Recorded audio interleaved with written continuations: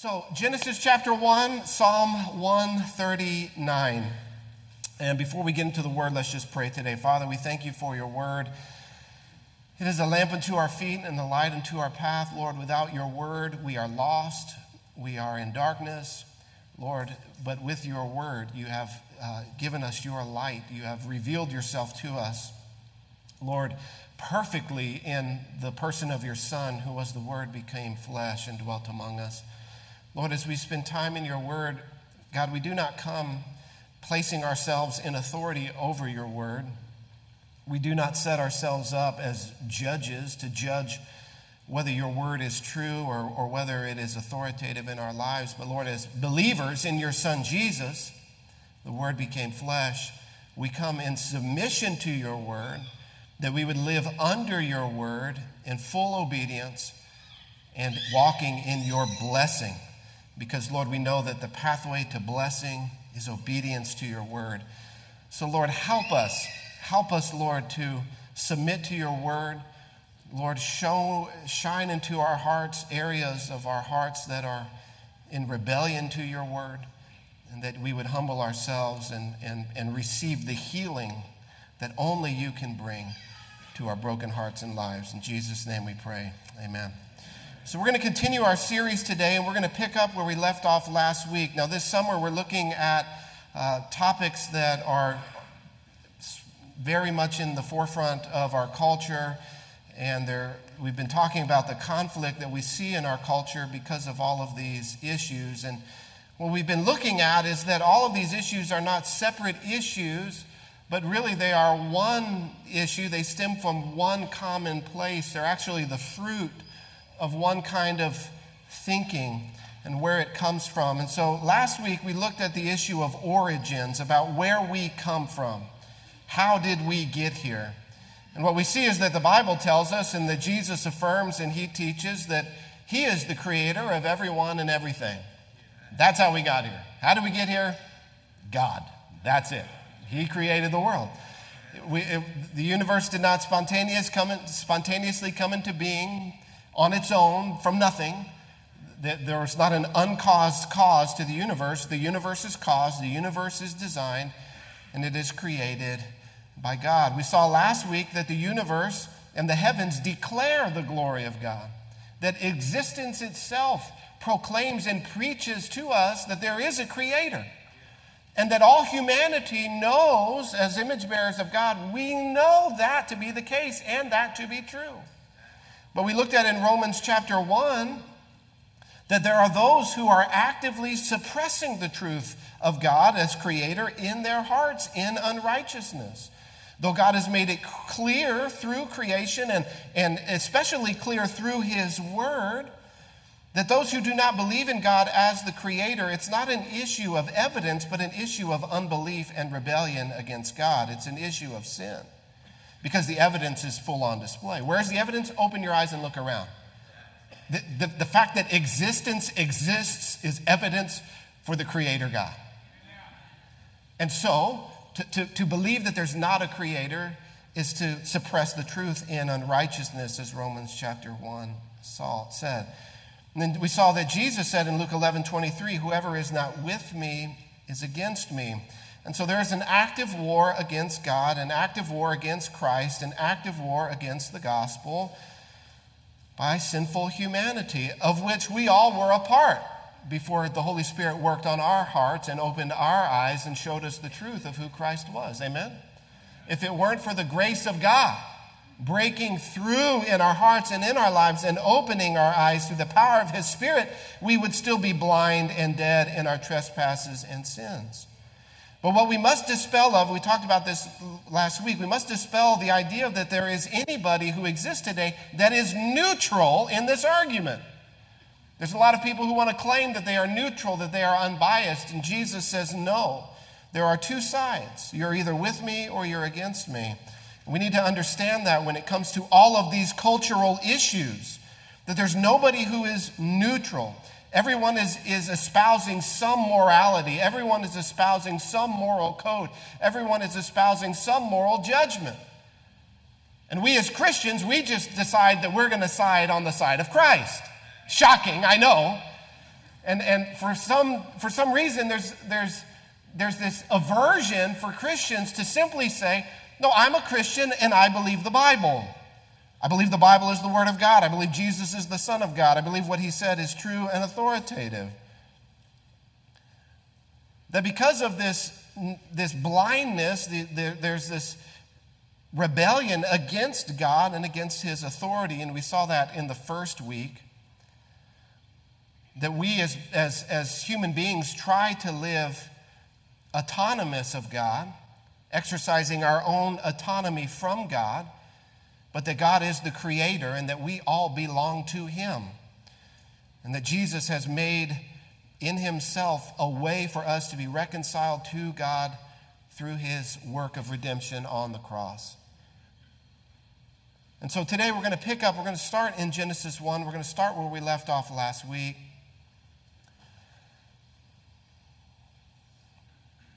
In Genesis 1:26, it says, "Then God said, 'Let us make man in our image and after our likeness, and let them have dominion over the fish of the sea, over the birds of the heavens, and over the livestock, and over all the earth, and over every creeping thing that creeps on the earth.' So God created man in his own image. In the image of God he created him, male and female he created them."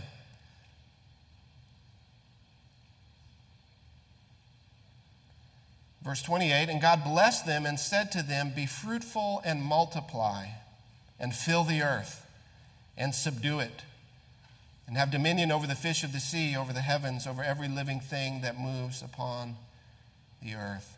And so God creates mankind in his image to glorify him. You were created to glorify God. That's the first answer and question in the Westminster Shorter Catechism. Why? What is the chief end of man? To glorify God and enjoy him forever. You were created to glorify God. You were created to bring him glory.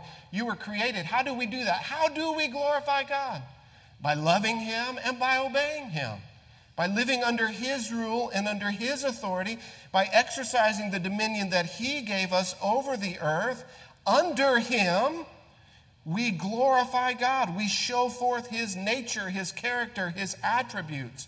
Humanity is to be like a mirror that reflects the light of God, the nature of God, the character of God. Now, do we do that very well? Well, when we go to chapter 3 of Genesis, we see that we don't do that so well because we have entered into rebellion against God and choosing not to show forth his glory, but choosing to live for our own glory. Not choosing to live for his name and to make a name for himself. Not choosing to worship him, but rather to worship self. And we live in a culture today that bows down at the altar of self. Self-worship, self-exaltation, self-promotion. Social media is like the main place where people go to do that. Right? Just putting themselves, like people's number one favorite pastime is taking selfies. Hello? Well, we're so indoctrinated with the doctrine of self. Self-rule, self, not God, God. We were created to glorify God. Now here God gives the mandate to the man and the woman to be fruitful and multiply and to fill the earth. So God's desire for the world, God's plan for the world is that the world would be filled with his image bearers. That the earth would be filled with his glory by those who bear his image and worship him. Now, humanity enters into sin. We see that in Genesis chapter 3. Satan comes and he lies to the woman. He says, don't follow God. You be like God yourself. You make a choice for yourself. You decide what is right and wrong for yourself. Sin enters into the world, and death comes through sin. Humanity enters into a downward spiral of debauchery, and we looked at this in Genesis chapter 6 when God decided to destroy the world and flood the world because of the wickedness of mankind. But then after God saves humanity through Noah, his family, and he delivers them, in Genesis chapter 9, he reissues this mandate. After God saves humanity, and now he's starting over with a new family, Genesis 9:1, God blessed Noah and his sons and said to them, "Be fruitful and multiply and fill the earth." And just in case they didn't get it, he says it again in verse 7, "And you be fruitful and multiply, and teem on the earth and multiply in it." And so again, God's desire is for the world to be filled with his image bearers who love and glorify him through their obedience to him and their worship of him. That's God's desire for humanity. For the earth to be filled of the knowledge of the glory of the Lord as the waters cover the sea, through humanity that lives in submission to him. Now, did they do that? Did they come off the ark and say, let's get down to business, let's fill the earth? Well, no. What did we see? Genesis chapter 11. What did they do? In rebellion against God, they chose not to fill the earth, but rather to stay in one place. And to what? To make a name for themselves.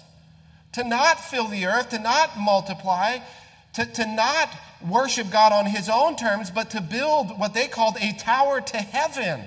That they would not enter into relationship with God on the ways that he had provided, but that they would find salvation for themselves, placing faith in themselves and even in their own technology. And so the Lord dispersed them. He confused their languages, and he sent them throughout the earth.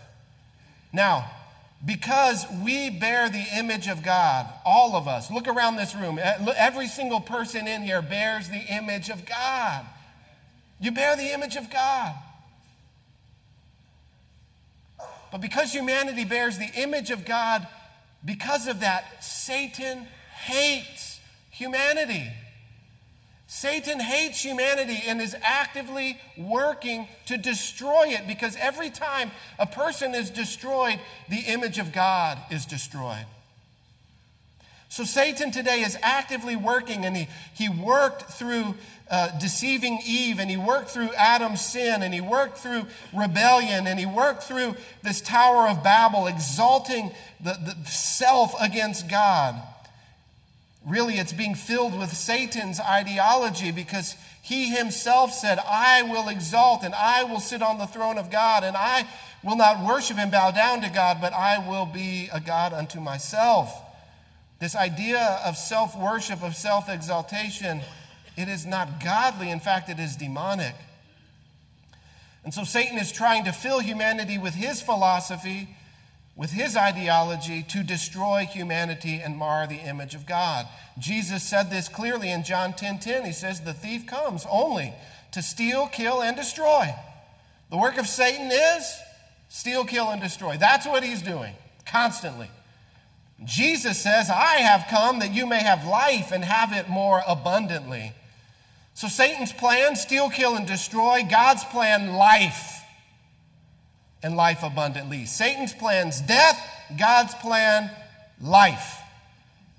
And one of the major ways that Satan today is executing his plan of death in the world today is through abortion. Now, I know as soon as I say that word, we are all filled with all kinds of thoughts, all kinds of feelings, all kinds of emotions, sometimes even conflicting thoughts and conflicting ideas. And there are some of you here today who share with me the idea that abortion is evil. There are some of you here today who believe abortion to be wrong, but you may believe that it's not the government's job to impose morality, and so therefore it should be legal even though we believe it to be wrong. I know in a room this size, undoubtedly, that there are some women who are here who have had abortions. I know undoubtedly there are probably some men here who have participated in abortion by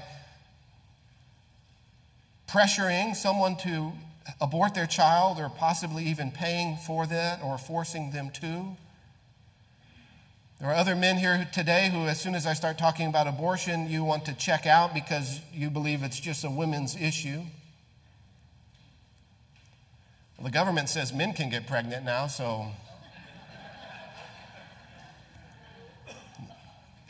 depending if you look at your emojis these days.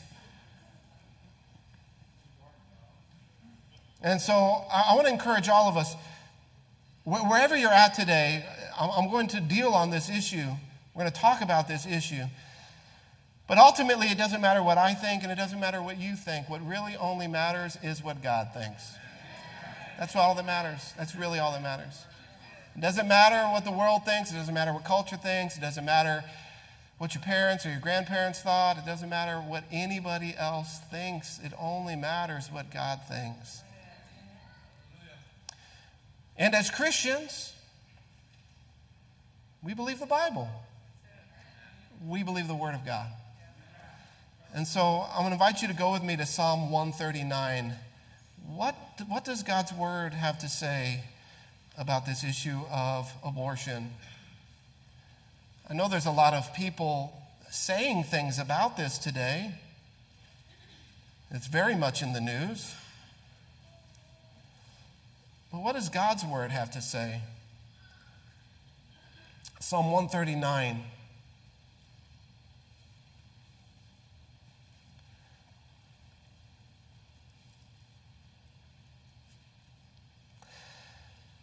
The whole psalm is incredible, but for the sake of time, we're going to start in verse 13.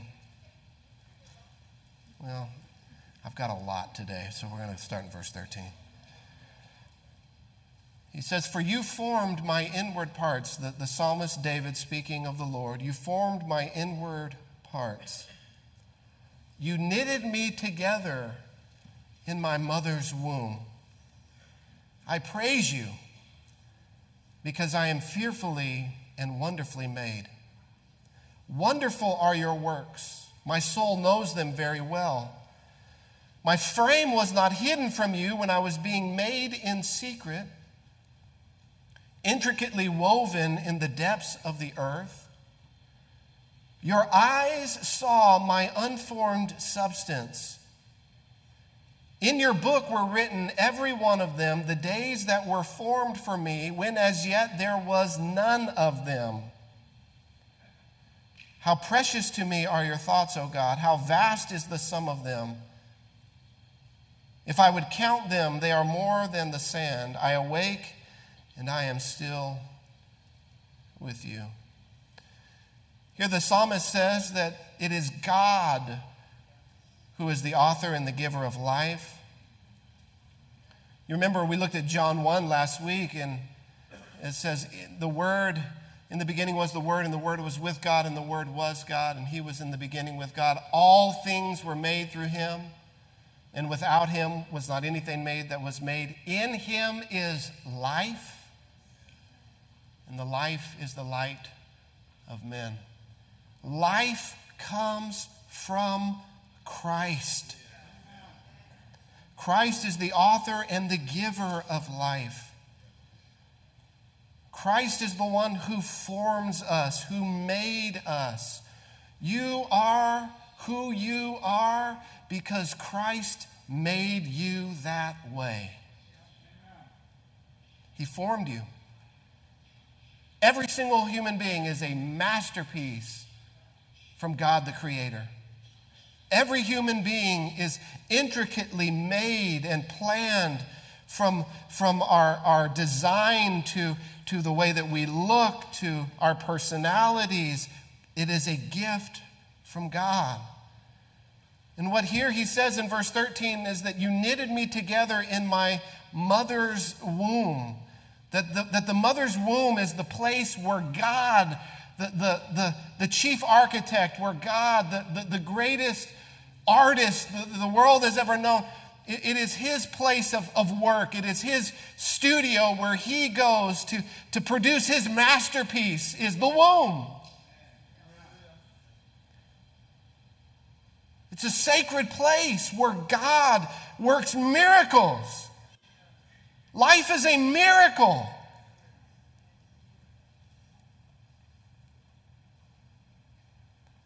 And God knit each one of us together in our mother's womb. Now, if we don't believe that God is the creator, if we adopt the rebellious theory of origins, that we're all uncaused, that it's just time and chance acting on matter, billions of years, evolution, we were all just goo, and then somehow this goo became alive, and billions of years later, here we are. If that is what you believe, then you don't believe any of this. Then we're all just worthless. We're all just pointless. We're all purposeless. There's no future. There's no plan. There's no destiny. You're at Destiny Church, by the way. We believe God has a purpose. And here he says that even as God saw the psalmist's unformed substance, even though he is being formed in his mother's womb, he says, in God's book were written, every one of them, the days of my life that were formed for me. Before we live our days, before we're even born, as we're still developing in our mother's womb under the watchful care and hand of God, God already has planned and foreseen all of the days of our lives, the purpose for our life. As an image bearer of God, we are endowed with value. We are endowed with purpose. We are endowed with innate worth, separate from the rest of creation. The animals are not made in the image of God. Yes, they are valuable. Yes, they have worth, but they are not made in the image of God. And so humanity sits in this place under God, but above lower creation. You are more valuable than a monkey. You are more valuable than a tree. Now, as God's stewards, as God's image bearers, we're to have dominion over the earth. We're to take care of the earth. We're not to trash this place that God gave us. Right? It seems like we ought to be good stewards. But the earth is not more valuable than us. The earth is not eternal. We are eternal. And so every human soul, I read this last week or a couple weeks ago. I don't remember where I read it or who the author was, but he said, every human soul is worth more than all the universe together. Every star, every planet. I was pondering on that, and I was thinking on that, and the light bulb went out for me, went on for me. Didn't go out, it came on. Well, how can that be? Well, because the universe is not eternal, but every soul, every human soul is eternal. So every human soul has innate value and worth far beyond the rest of creation as image bearers of God. And so one of the reasons what makes abortion so terrible is that it actively destroys what God is in the process of creating. It enters into the womb, into God's sanctuary of creation, and it begins to rip apart what God is putting together. It begins to dismember limb by limb, to bring death to the place where God brings forth life. There is nothing more anti-God and more anti-Christ than abortion. While God is weaving together a human life, again, which is a total miracle, the abortionist, called a doctor, inserts his specialized tools of death and destruction, turning the womb into a tomb. It is pure and unadulterated evil on the highest order of magnitude. God so values human life that in Exodus chapter 21, we won't take time to go there, but in God's law, he tells what should happen to someone who causes harm to a pregnant woman. That if there is a woman who is pregnant and a man causes harm to her, injures her, causes injury to her or the child, that he is to be repaid eye for an eye, tooth for a tooth, life for life. And so if a man takes, either on purpose or accidentally causes the death of a child that is developing in the womb, that is under God's eyes and in God's law, that is a capital offense. Punishable by death under God's law, on purpose or accident. And that even if there is some sort of accident where a man causes harm to a pregnant woman and the baby comes out fine, that there still has to be payment and restitution made by that act of carelessness. And what God is doing in that is he's placing this hedge of protection around women who are pregnant. Saying, be careful. Life is precious. Life is valuable. Take care for those who are pregnant, who are going to give birth. And if God cares this way about those who might accidentally cause an abortion, and that came with the penalty of death, there should be no question how God views premeditated abortion on demand.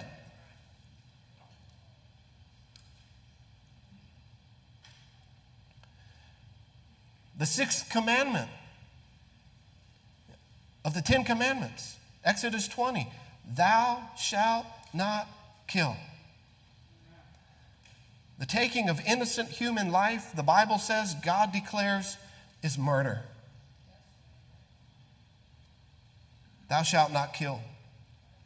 Proverbs 6:17 says that God hates the hands that shed innocent blood. And so I would submit to you that in no case, under no circumstance, is abortion acceptable in the eyes of God.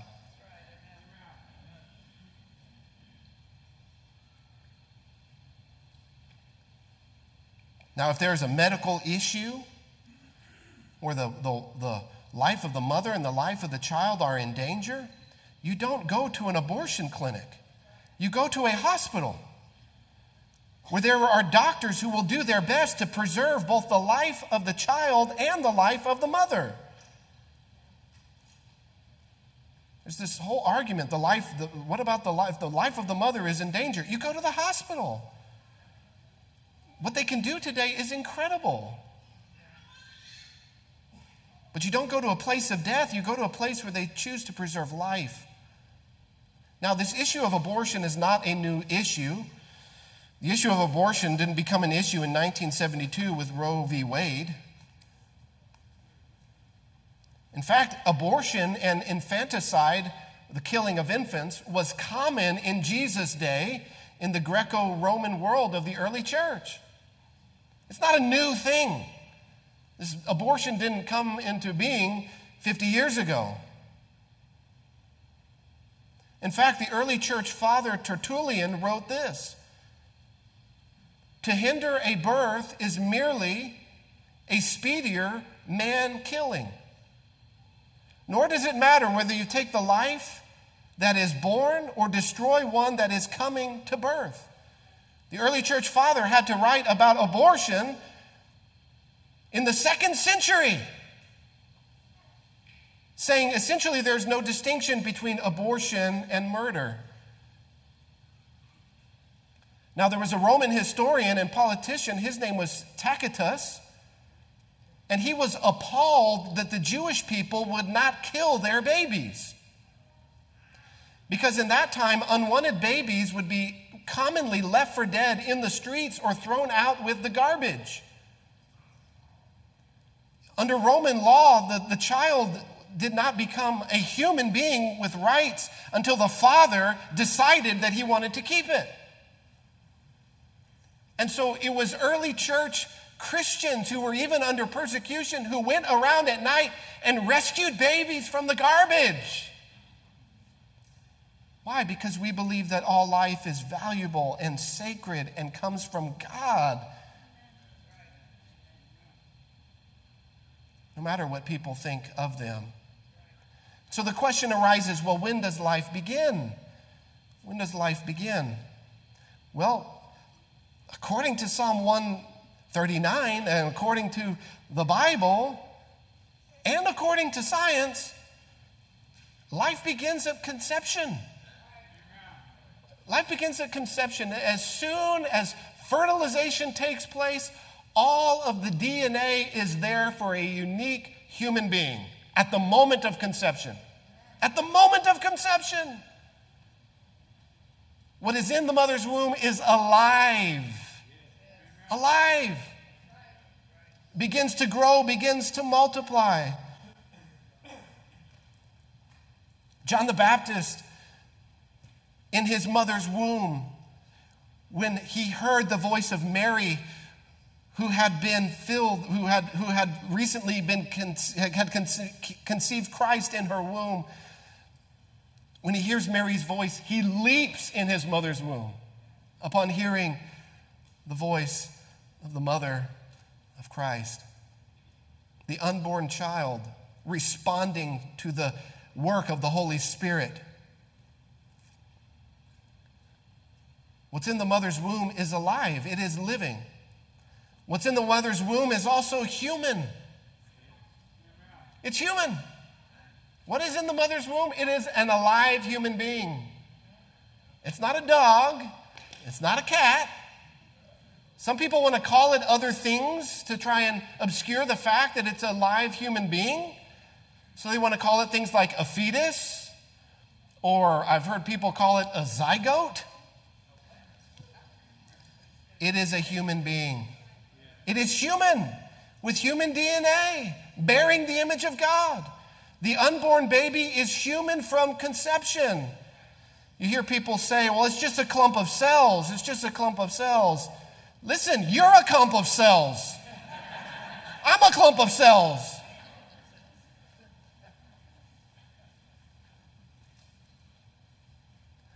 People make the argument, well, it doesn't have cognitive ability. It's not fully developed with cognitive ability. Well, that's true. I'm not arguing that, but do we kill people who aren't that smart? Do we kill people based on their cognitive ability? How many of you are glad when you failed the SAT they didn't send you to the executioner, right? I mean, that's just cognitive ability is not a marker of human worth and value. Well, they say, well, they're not fully developed, they're not fully formed. Well, neither is a baby. Neither is a baby after it's born. Neither is a 2-year-old. Neither is a 5-year-old. Neither is a 10-year-old.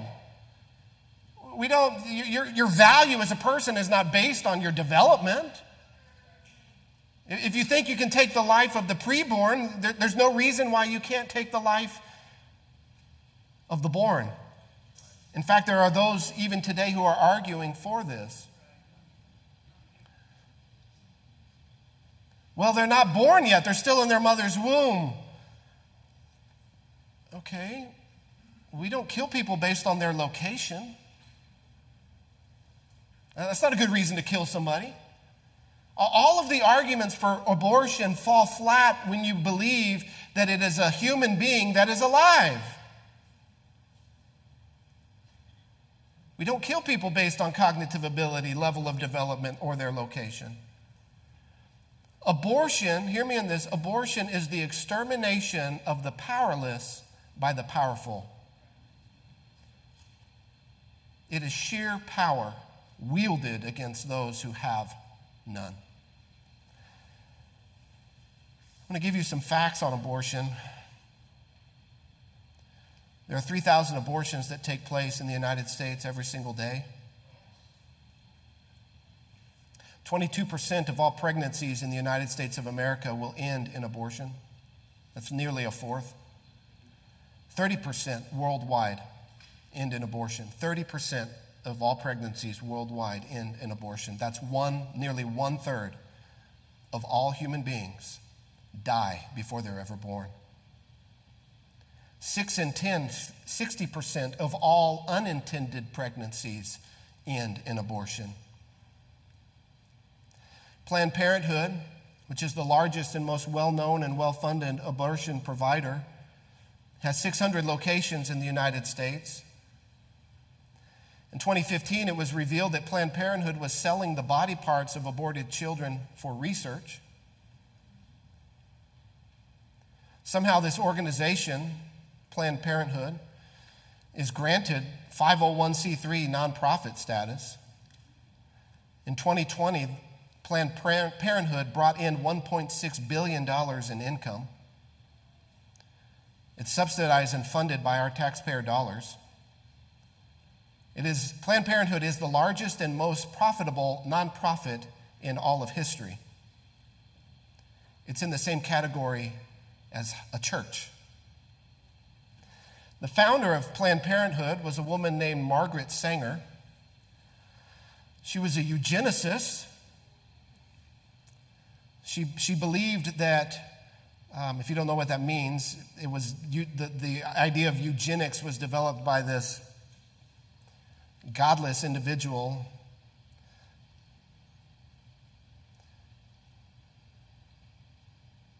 And it's the idea that you can control population through selective breeding to bring about a master race of people. Malthusian eugenics, the same ideology that Margaret Sanger, the founder of Planned Parenthood, was filled with, is the same ideology that Adolf Hitler was filled with when he proposed his final solution, also known as the Holocaust. But to compare Margaret Sanger to Adolf Hitler is to do Adolf Hitler a disservice. That's how evil of a woman she was. She was a serial adulterer, serial fornicator.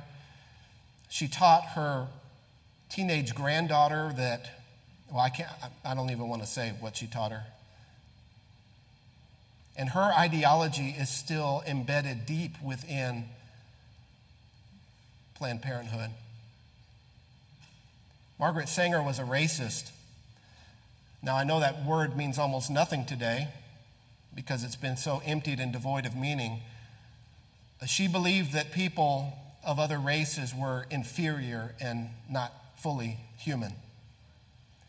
In her all-time bestseller, called The Pivot of Civilization, Margaret Sanger unashamedly called for the elimination of human weeds. She called for the elimination of charity, all charitable acts. She called for the segregation of morons, misfits, and maladjusted, and for the forced sterilization of genetically inferior races. She called for the abandonment of all forms of charity and compassion because it eased the misery of, quote, defective delinquents and dependents. And she called all of those who received such charity human waste. She believed that blacks, Jews, and other ethnic minorities were, quote, inferior races and human weeds. She aspired to, quote, create a race of thoroughbreds by encouraging more children from the fit and less from the unfit. She founded what she called the Negro Project, in which she said, and I quote, the mass of Negroes, particularly in the South, still breed carelessly and disastrously, with the result that the increase among Negroes, especially more than among whites, is from that portion of the population least intelligent and fit. And so she put together a program to keep the Negro population under control. The international wing of Planned Parenthood notoriously supported China's one-child policy. This policy stated that a woman who conceives after already giving birth must abort her child, and those women who resisted were forced to comply. Forced abortions, Planned Parenthood supported in China. She says, and I quote, the incessant fertility of the Chinese millions spread like a plague, end quote. In her book, Woman and the New Race, Margaret asserted that the most merciful thing, quote, the most merciful thing a large family can do to one of its infant members is to kill it, end quote. And in case you're wondering what she thought about Jesus, she said, quote, I look forward to seeing humanity free someday of the tyranny of Christianity, end quote. This is the founder of Planned Parenthood, the largest abortion agency in America. And because of her work, and because of her ideology, today, African Americans and other racial minorities are disproportionately targeted by abortion. 78% of Planned Parenthood clinics are in minority communities. Though African Americans only make up 13% of the population in the United States, they account for 35% of all abortions. That's a nearly 3 times multiple of the population quotient. Since 1973, abortion has reduced the population of African Americans in the United States by over 25%. Between 2015 and 2019, on average, worldwide abortions, according to the World Health Organization, which is very proud of this fact because they promote it,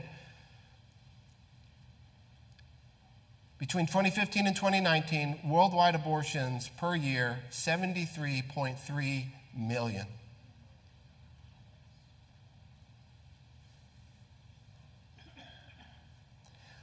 The leading cause of death for those who are born is heart disease. Worldwide, in 2021, 693,000 people died of heart disease. Worldwide, 605,000 people died of cancer in 2021.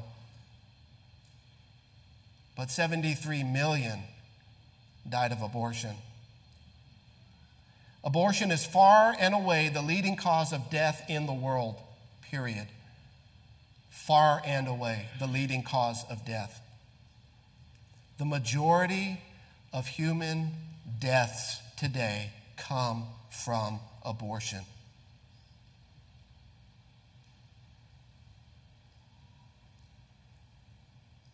Over 90% of Down syndrome children are aborted today. In the 20th century, nearly 3 billion babies were aborted. Legal abortion on demand is the greatest moral evil in all of human history, by far. It surpasses the Holocaust. It surpasses the slave trade. It surpasses every single moral evil by far. 73 million babies every year aborted. In 2012, Canada's Journal on Medical Ethics published a paper that said leading medical intellectuals are advocating for legalizing after-birth abortion, which is infanticide. They argued that the newborn baby is only a potential person without a moral right to life. That's leading medical experts. Since Roe v. Wade has been passed in the United States, 62 million babies have lost their life on American soil.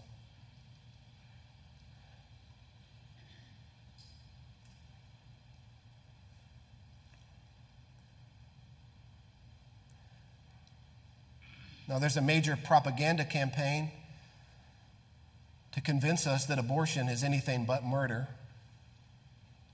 And so abortion is called things like women's health care.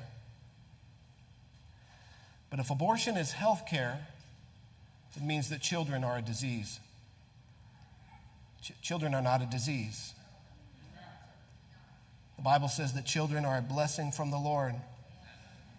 Unfortunately, because even in the church, this ideology of death, this culture of death, has infiltrated even the minds of believers. We oftentimes don't even look at children as a blessing, but a burden.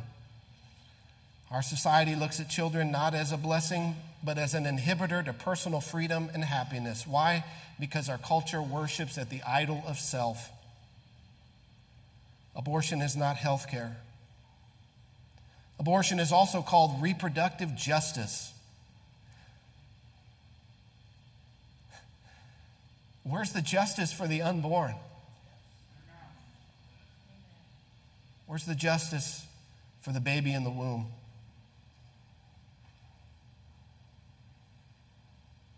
Abortion is called pro-choice. People say, my body, my choice. I'm sorry, Christ says he's king. He says you belong to him. So it's not your body and it's not your choice. We belong to God. Abortion is human sacrifice on the altar of choice. It's the same philosophy that Satan filled Eve with in the garden. You can be like God. You can make the choice for what is right and wrong for yourself. And we love our altar of choice. We love our altar of autonomy. We love it so much, we offer up our children on it, 3,000 a day in this country. Now, there are arguments for legal abortion. I don't think they're very good. They say, well, the child is dependent upon the mother, and you can't force the mother to bring forth the child because the child is dependent. And so therefore, since the child is dependent on the mother has the right to terminate the pregnancy. Well, if you're going to say that, then you have to say that infanticide is okay too, because guess what? My children are still completely and totally dependent upon me. Hello? If I stopped taking care of my children, if me and Heather stopped caring for them, they would die. And as parents, we would be held responsible, and rightfully so.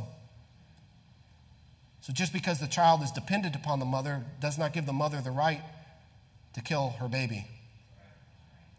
The other one that I think even Christians have a hard time with is the issue of rape. The issue of rape. You should know that less than 1% of abortions are because of rape. You should know that.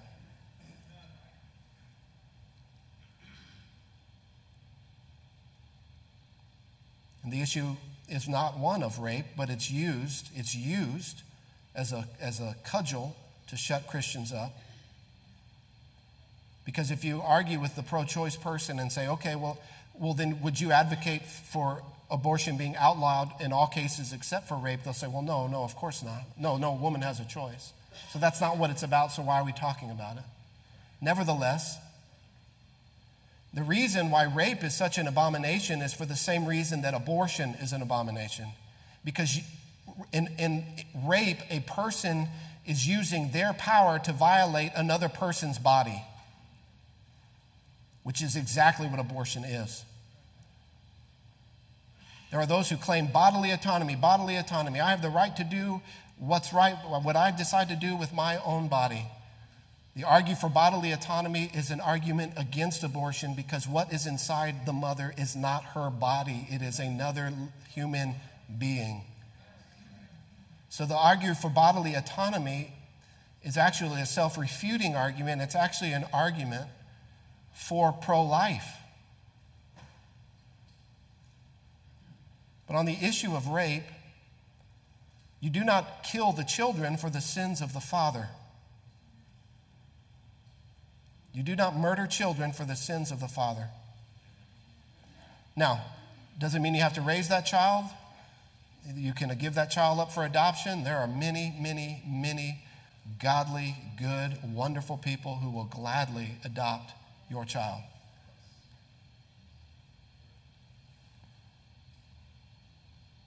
But just because one sin has been done, you don't make it right by murdering your child. That doesn't help anything.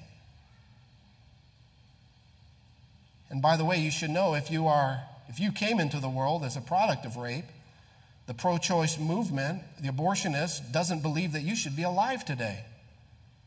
They believe you should have been aborted in your mother's womb. The other argument that's made is one of poverty. Well, the mothers are poor. They'll grow up poor. Listen, you don't murder people just because they're poor. But poverty is there's more to life than wealth and riches.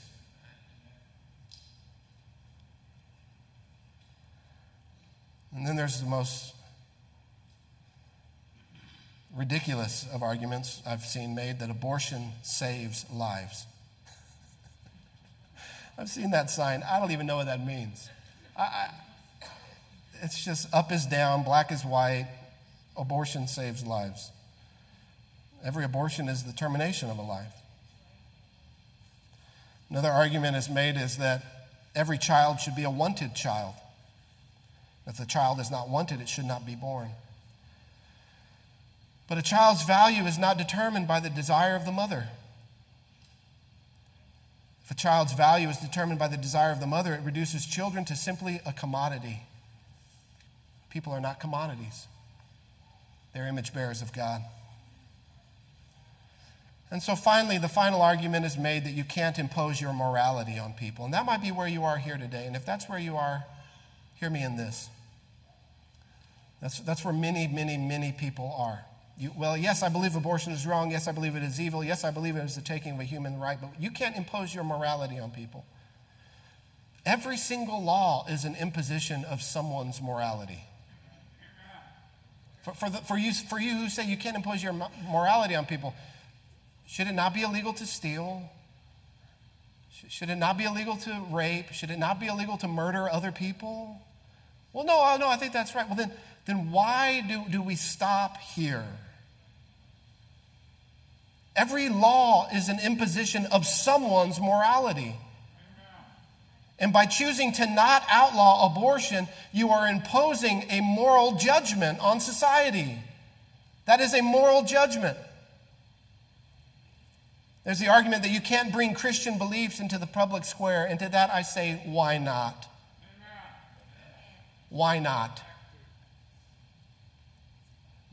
Supposedly, we are prohibited from bringing God's law into the public square, but we must allow godless, demonic ideologies to have free run of the place? No, I don't think so.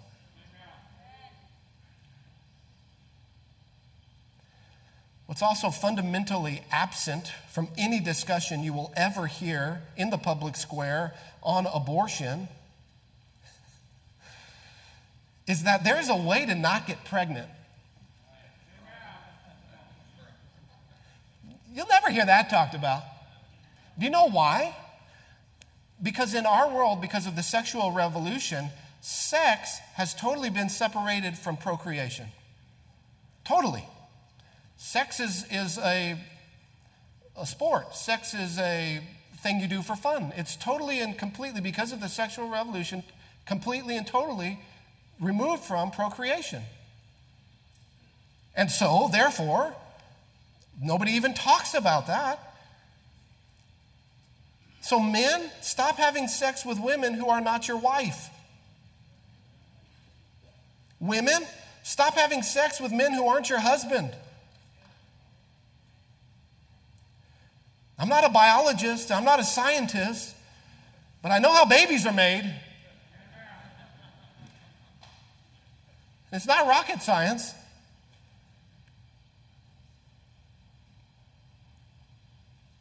Men need to take responsibility for their actions.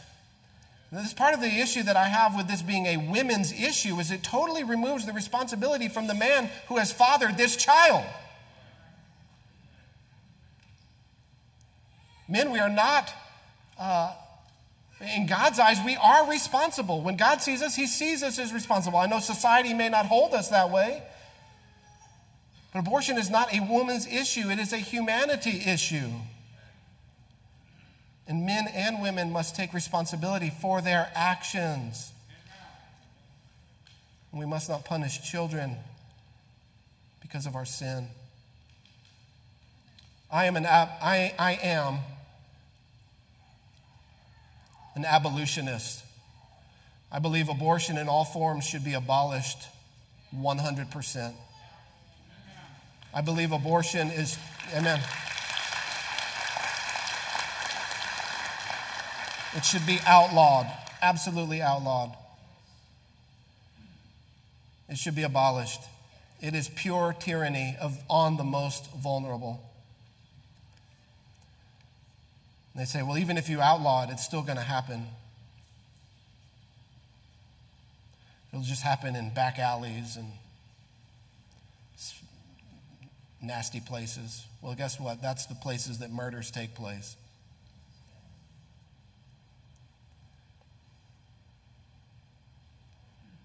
So the question for us as God followers, as Christ followers, is have we bought into any of this deception? Do we believe that the quote-unquote fetus is somehow less than human?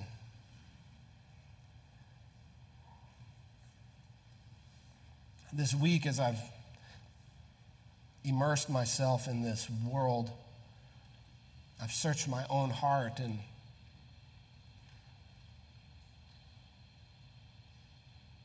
wondered how I've become so calloused to the horrific reality,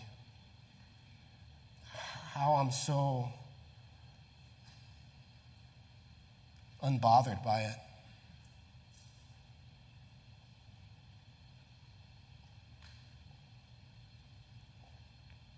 I believe this is the defining moral issue of our day.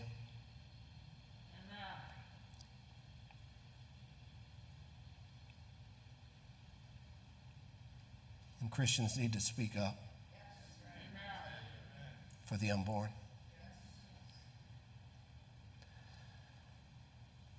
Now, I know there are some here today, like I said, who have had abortions, men who have pressured women to have abortions. Where does that leave you?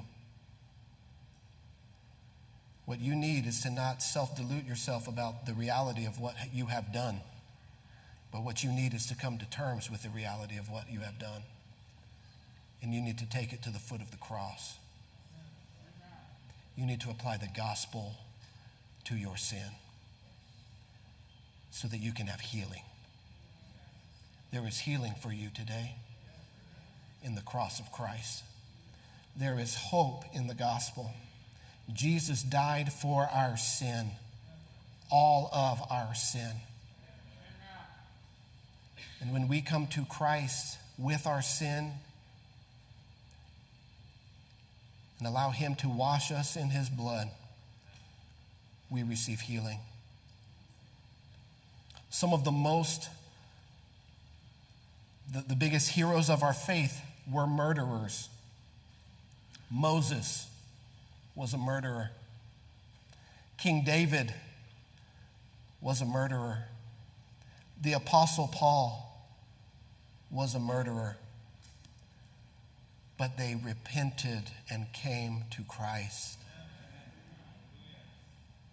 And we do not know them because of their sin, but we know them because of who they were in Christ. You are not defined by your sin. That's how the world wants to define us. We are defined as children of God. And so at Destiny Church, there is no stigma for anyone who has had an abortion. But for there to be healing, you must walk in the light. You must bring it to Christ. I also want to commend the women in this place who through the course of your life have chosen life, who sided with God even in difficult and hard times. And though it may have been sin that brought the life into being, you chose not to multiply that sin by having an abortion. And so I commend you in that today. But the bottom line is this: why is abortion wrong? Because God says so. That's the bottom line. And I believe, honestly, I truly believe this. We all need to repent. We all need to repent. In one way, shape, or form, we've been complicit, we've been indifferent as children are chopped up and sold on the black market. Just down the street from here, there's a place of death. We need to have God break our hearts for the travesty, for the millions of lives that are taken. We need to pray that God would overturn the wickedness and that righteousness would reign in our land. You understand that even when, and I pray by the grace of God, it is when, even when Roe v. Wade is overturned, it just puts the issue back to the states. You realize that even in the state of Texas with Roe v. Wade overturned, that abortion is still legal up until 6 weeks. It's still legal.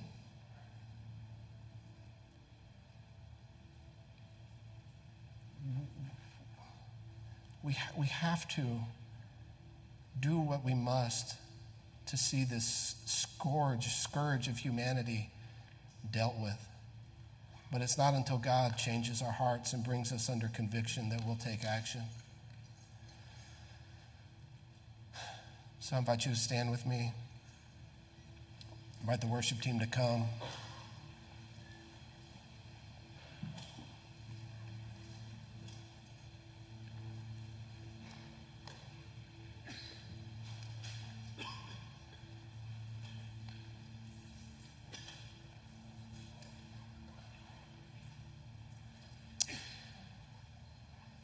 Father, help us. Help us.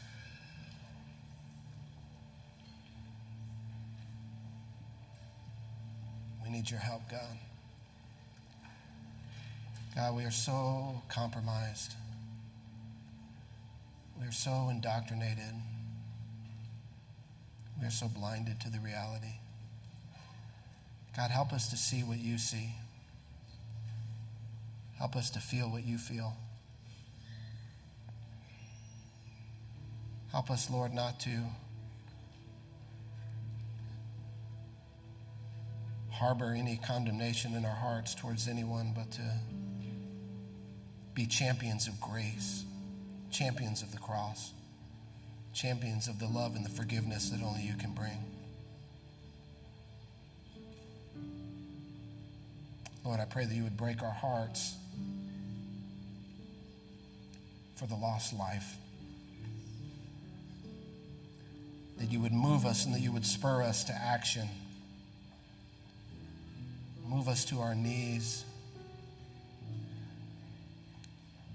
Move us to take action, to get involved, to volunteer, to adopt, to be part of the solution, not just those who curse the darkness.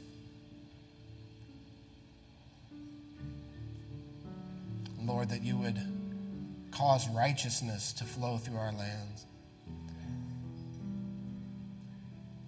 Lord, that the injustice and the tyranny of abortion would be overturned, overthrown, and that you would establish your kingdom in our hearts and in our lives. In Jesus' name we pray.